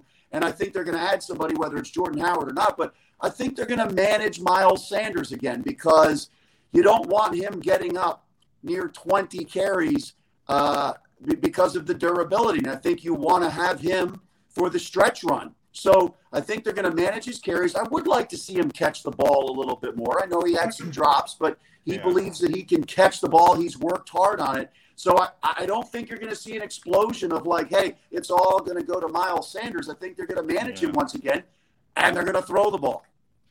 I agree, John. Now, but here's the thing. Nick likes a running back by committee. You know that. He admits that on the record.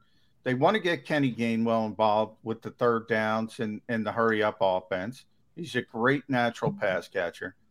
You recently spoke, as I said to Miles, on your Takeoff with John Clark podcast. Does he realize that?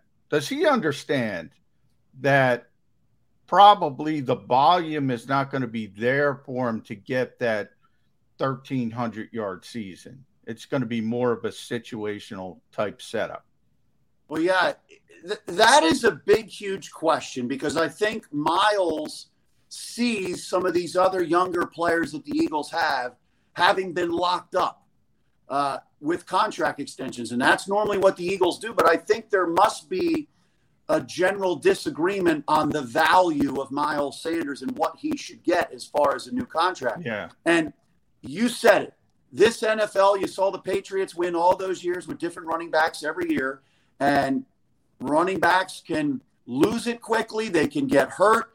And since it's a passing league, a lot of teams think they can draft that running back in the 4th or 5th round and insert him. And we see with Boston Scott, he goes in, especially against the Giants, and does well. So I think that's going to be one of the most fascinating things to see what happens with Miles Sanders and his contract situation after the season.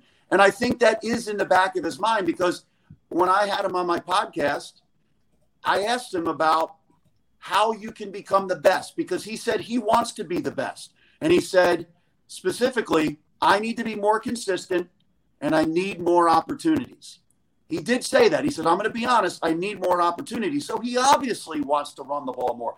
And I also believe he wants to catch the ball more. He definitely wants to catch the ball more. He wants more opportunities. But I don't think in this offense you're necessarily going to have that for him because I do think they have the same style running back with Gainwell and Miles Sanders. They don't have that big back yet. I do think they'll sign him.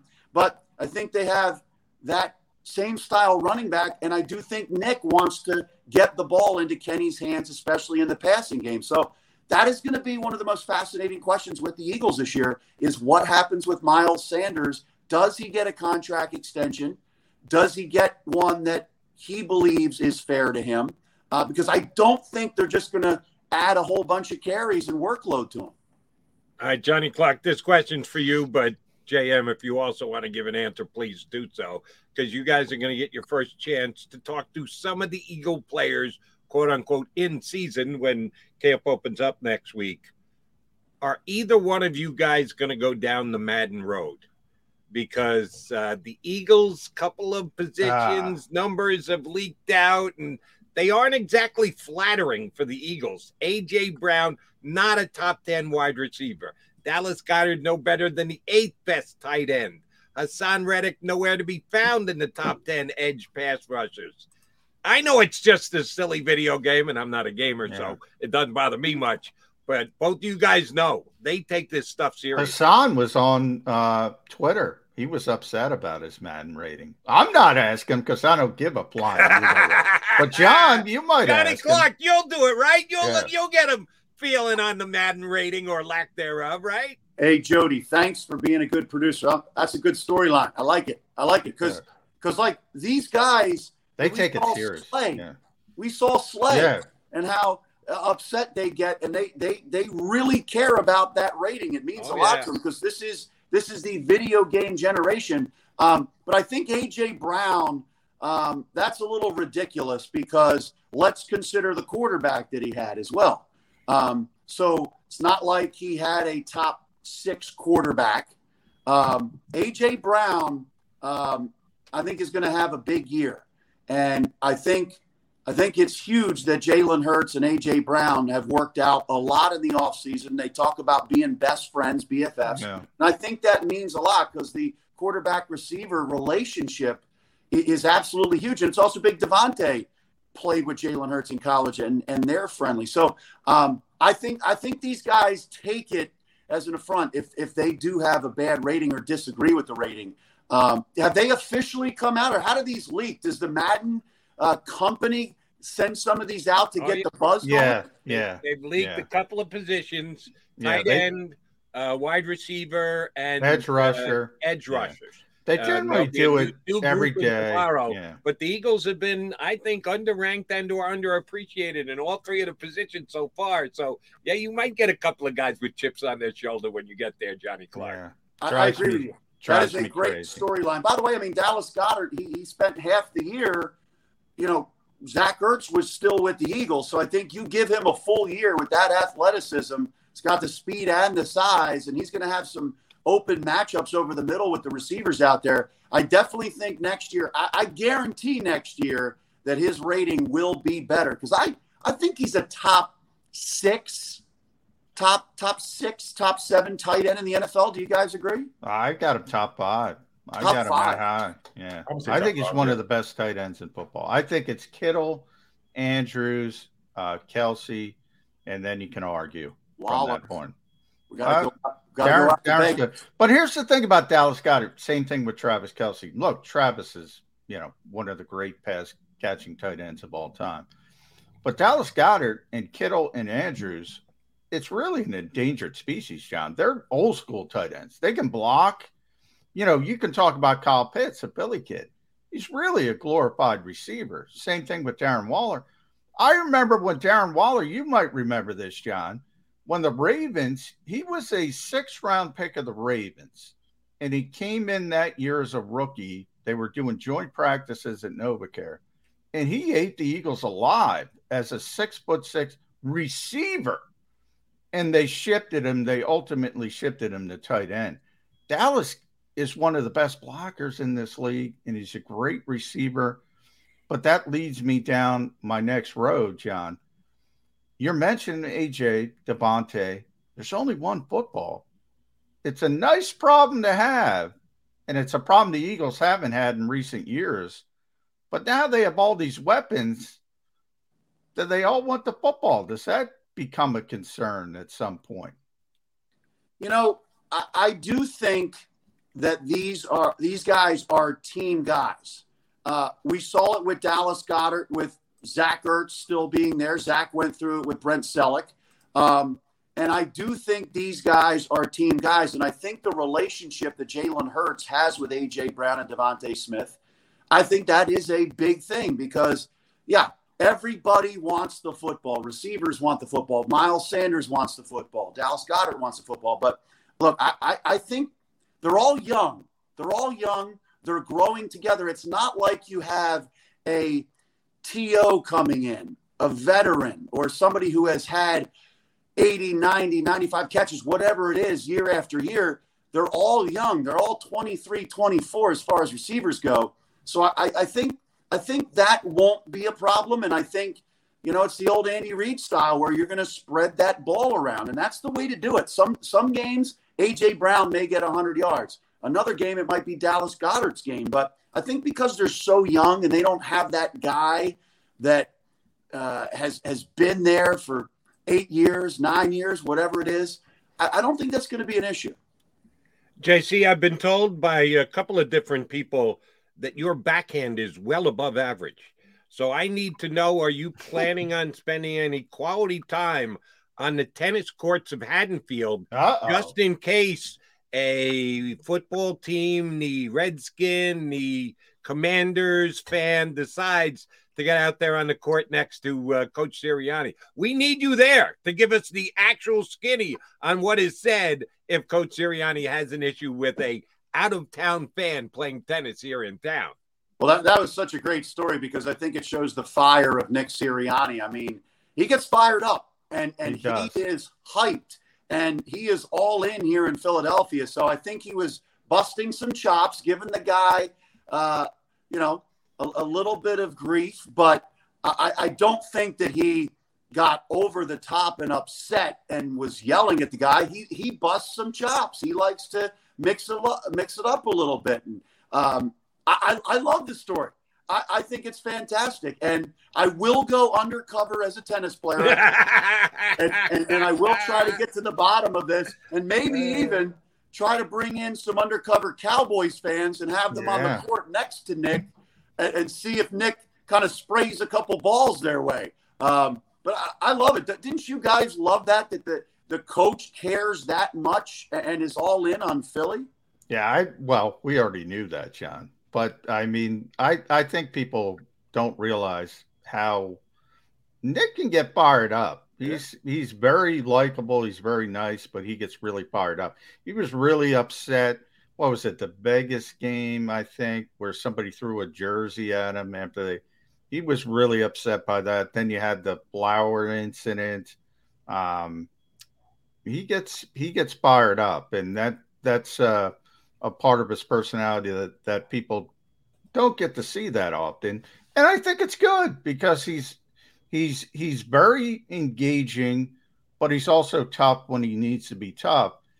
And that's a difficult job, head coach in the NFL. So year 2 for Nick Sirianni, I think we saw a lot of growth, but I want to center on one particular thing with you, John, and that's the play calling.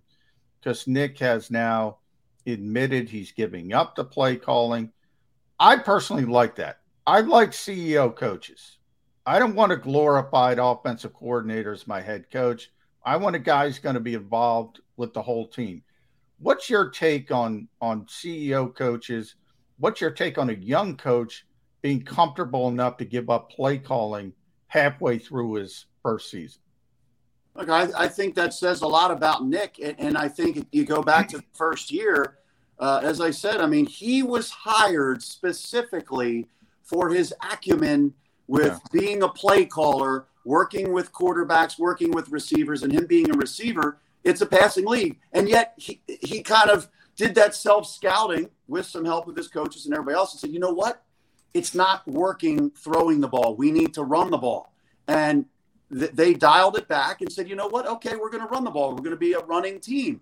And look, that takes away a little bit of the creativity of an offensive play caller with all of the different passing concepts. So I think he separates his ego in these decisions. And I think it's great because he must have seen that Shane Steichen was doing a good job or that his play calls are good. Of course, he wouldn't have a play caller whose play calls don't work. So I think him setting his ego aside and saying, you know what, I think it's going to work best this way. I think that's great because we all know when he came in as head coach of the Eagles, he says, I'm going to call the plays. And that is, I remember Andy Reid, that is their favorite part of the job is calling the plays. So to give that up, I think he's obviously doing it for the betterment of the offense and the betterment of the team. So I think each step of the way we have seen Nick, I think he's put his ego aside. I think it also shows up with these off-season programs and listening to his veterans. He's basically listening to what his veterans are saying about lessening the workload. I know a lot of people are saying, hey, they have too many days off, too many walkthroughs, resting the veterans too much. But he is putting aside the work that he wants to get in and came to an agreement with his veterans to have more walkthroughs and kind of mental reps. So I think each step of the way we've seen Nick let go of stuff. And I'll tell you one guy who didn't do that. That's Chip Kelly. And the ego got in the way of Chip Kelly. We're not seeing that with Nick Sirianni. John, need you take on this? We discussed it earlier. We had Ricky Ricardo. No, you're well aware of Rick, the voice of the Eagles, en Espanol. And we separated on how we look at this a little bit. So I want to get your stance.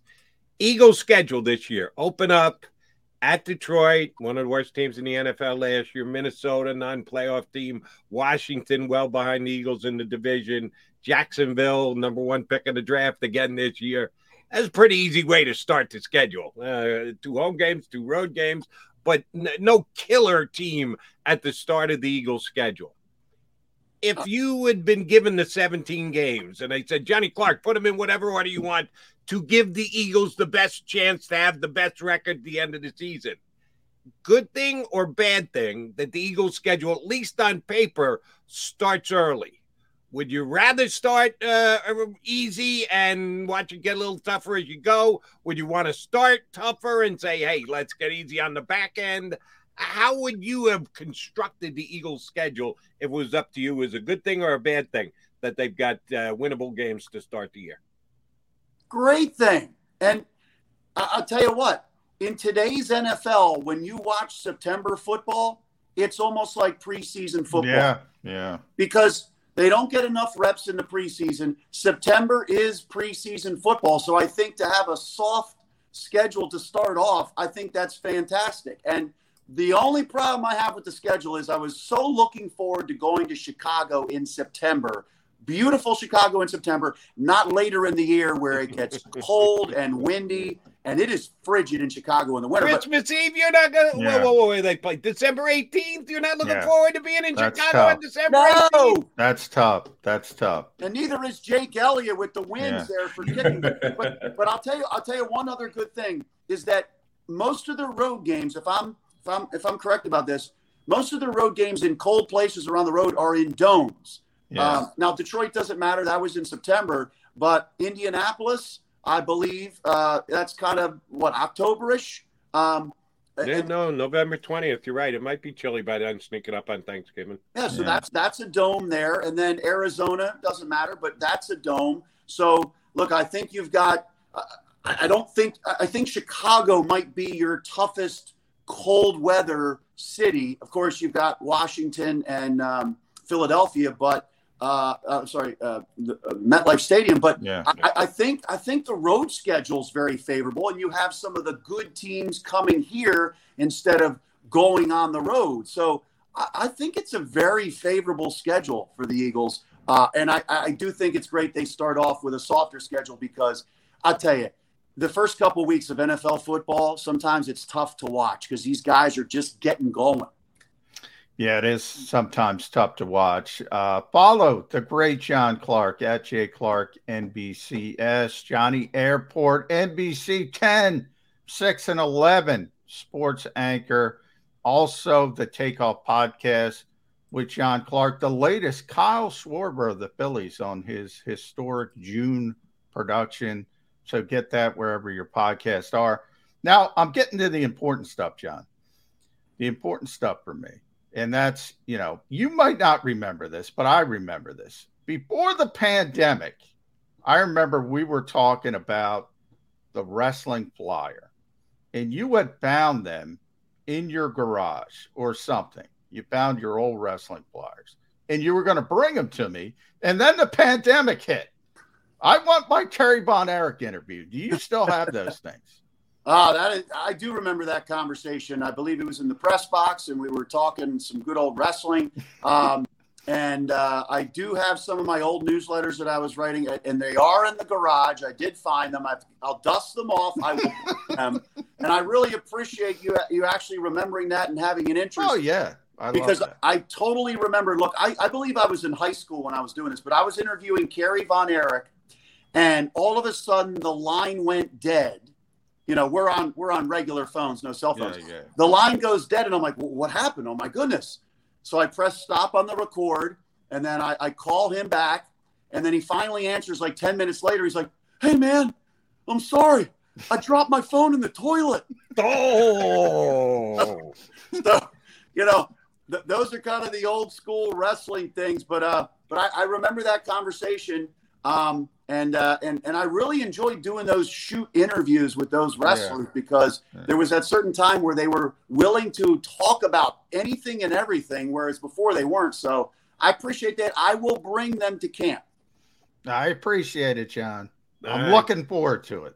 One shoot interview I'd like to do would be Dr. Britt Baker, but we don't necessarily need to go there right now. If it's not a wrestling spot you're going to be doing, for the Takeoff podcast, we got a bunch of new personalities coming in with the Philadelphia Eagles this year. Some are going to have huge contributions or be asked to make those huge contributions. Other guys going to be allowed to develop and the like.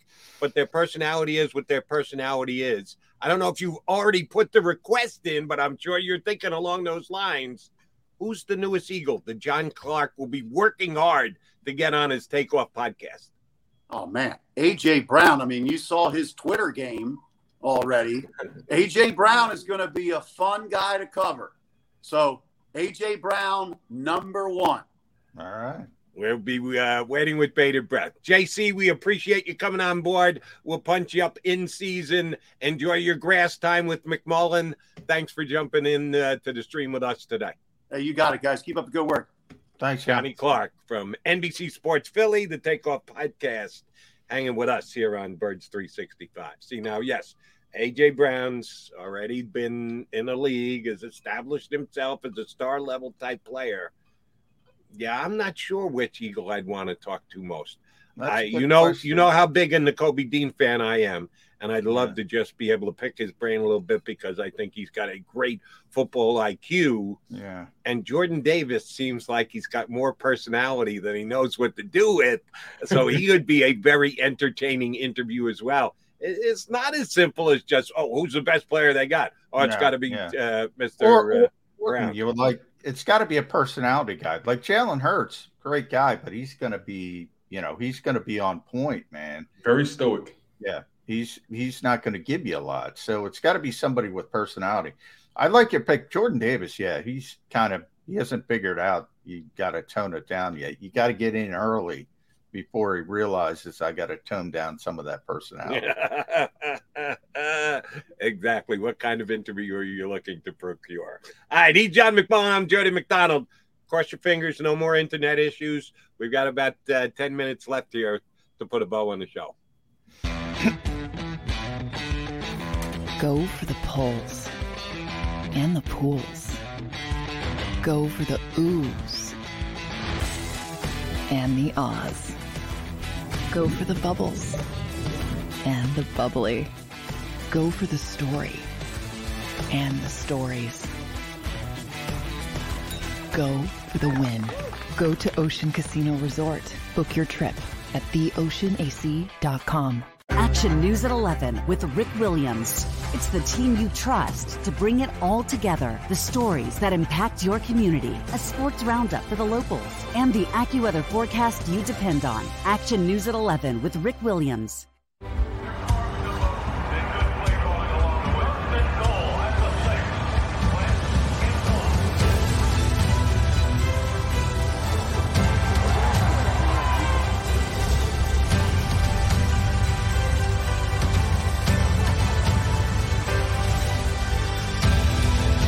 Field of life, First Trust Bank is there for you.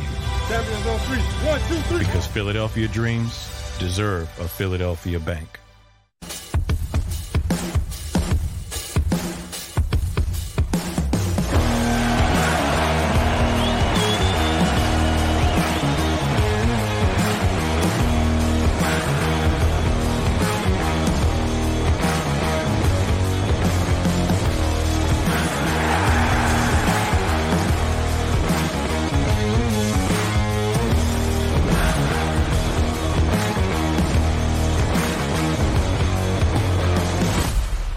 Did you know I was the Mommy Slam Dunk Champion? Really? Yes, really don't sound so surprised. Let's see it. Oh, you're ready. All right, here we go. Let's hear the crowd. So go to right, go to left, fake 'em out. Mama, go up, up, up. She did it. Again? You can't avoid gravity, but United Healthcare can help you avoid financial surprises by helping you compare costs and doctor quality ratings. United Healthcare. Uh-huh. Go for the poles and the pools. Go for the oohs and the ahs. Go for the bubbles and the bubbly. Go for the story and the stories. Go for the win. Go to Ocean Casino Resort. Book your trip at theoceanac.com.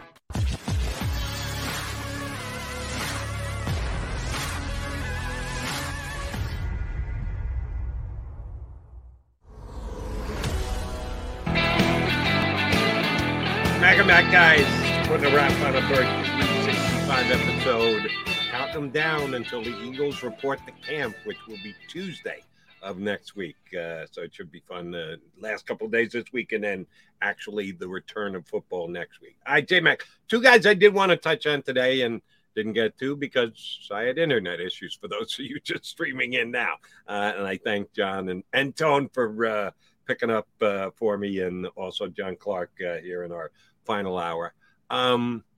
One guy, we were just talking about personalities, and personalities are great. You'll love to talk to guys who have big personalities if you're going above and beyond just watching them play, and we try and do that with the interviews we do here on Birds 365. Two guys with a lot of personality as well, but completely opposite personalities. Shady McCoy always had personality when he was here in town. Pretty damn good player, too, and plenty of personality. Yesterday on a podcast, he gives us a in the rearview mirror scouting report that 11 years ago when the Eagles signed Nnamdi Asomugha, he knew first practice in, oh, my God, what the hell did we do? This guy isn't near as good as he was believed to be. Why do guys like Shady do that? I don't know. 11 years Shady's after the fact, you're now going to tell us, hey, I knew that first practice Nnamdi was going to be a flat-out bust. Yeah. Why did guys do got it that? wrong? It wasn't Brent Selleck. Clay Harbor. It was Clay Harbor who beat him. So, but anyway, I don't know. And what does it matter at this point? You know, Deshaun and LaShawn, you know, did that thing a while ago where they were cutting down McNabb, and I don't know. Was it you know, they cut down Chip in the past. I don't understand it. I can't give you an answer to that. It annoys the snot out of me. All right, that's the downside, because I thought that was kind of low class by Deshaun Watson. Let's go to the other side, the high class, the best class, and that's Dick Vermeil. It was announced yesterday that Dick Vermeil will get to close out the Hall of Fame inductions this year. They've got 8 guys going in, a couple posthumously, as we know about Sam Mills, but 8 individuals who will be inducted, and most of them will be able to give their induction speech, and they're saving Dick Vermeil for last. Now, I did read today that they hope that the inductees can keep their speech to 6 minutes. Good luck with that. They're going to Academy Award them off the stage with the music. Going to play the music to get them off the stage if they go too long. They can't really believe Dick Vermeil's going to get this done in 6 minutes, can they? You know, it's funny you say that, Jody, because I always get, and I put it out as soon as I got it, the induction order, the Hall of Fame sends it out, and I put it up, and I guess I read the whole email for the first time, and I noticed the Academy Award stuff, and I don't know if they did that in the past or claimed they were going to do it in the past, but so I don't know where it started, but it never works. It never seems to limit people, so I don't know. But I'm more interested in the order because I think they put Dick last because they want the crying to end it, and they want that TV moment. You know, Dick's a famous crier at this point. Oh yeah, and he is a class individual. But I can pretty much guarantee you the music's going to play. If they're not kidding, if they're really going to try and it's going to play. Yeah. Oh, Dick will go long term when he gets a chance to step in front of the Hall of Fame class. And yes, I'll be tuned for it, and I'll be recording it just in case I'm on the air at that time.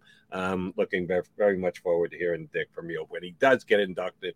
It's a good couple of weeks down the road. August, it's Saturday in August, one of the first Saturdays. August 8th is the game. So I think the 5th, probably August 5th, 6th, somewhere in that range. It's whenever the Saturday falls. I think it's 6th, yeah. So that should be fun. We got a couple of weeks to build up to that. We'll talk about that and everything else Eagles related here on Birds 365. J-Mac, shame on me. I should know off the top of my head. Jeff Mosher tomorrow. And Thursday, right? Jeff Kerr, Jeff Mosher. We got a couple of Jeffs joining us tomorrow. All right, cool. Kerr and Mosher will both be here tomorrow. I'll be here technology and the internet permitting. Yeah. Sorry about that, folks. When the And the internet heat. goes down, there's nothing you can do about it. You just got to keep refreshing. Don't forget the and heat. restarting. Maybe it's too hot for the internet. Yeah. Ooh, that's not good because it's only going to get hotter. Partner, I'm going to try and be here tomorrow. Are you in? I'm going to try, Jody. I'm going to try. We're both going to try. Mac and Mac guys going to give it their best effort to be right here in 2 and 2. You've been listening to Birds 365, the destination for the passionate Eagles football fan who bleeds green. If it's Eagles football, we're talking about it. Debate inside the locker room and guests that are some of the greatest football minds from around the region. We hope you enjoyed the show. We know we had a blast. Make sure to like, comment, and subscribe, and we'll be back soon. But in the meantime, hook up with us on social media at Jacob Sports. See you next time on Birds 365.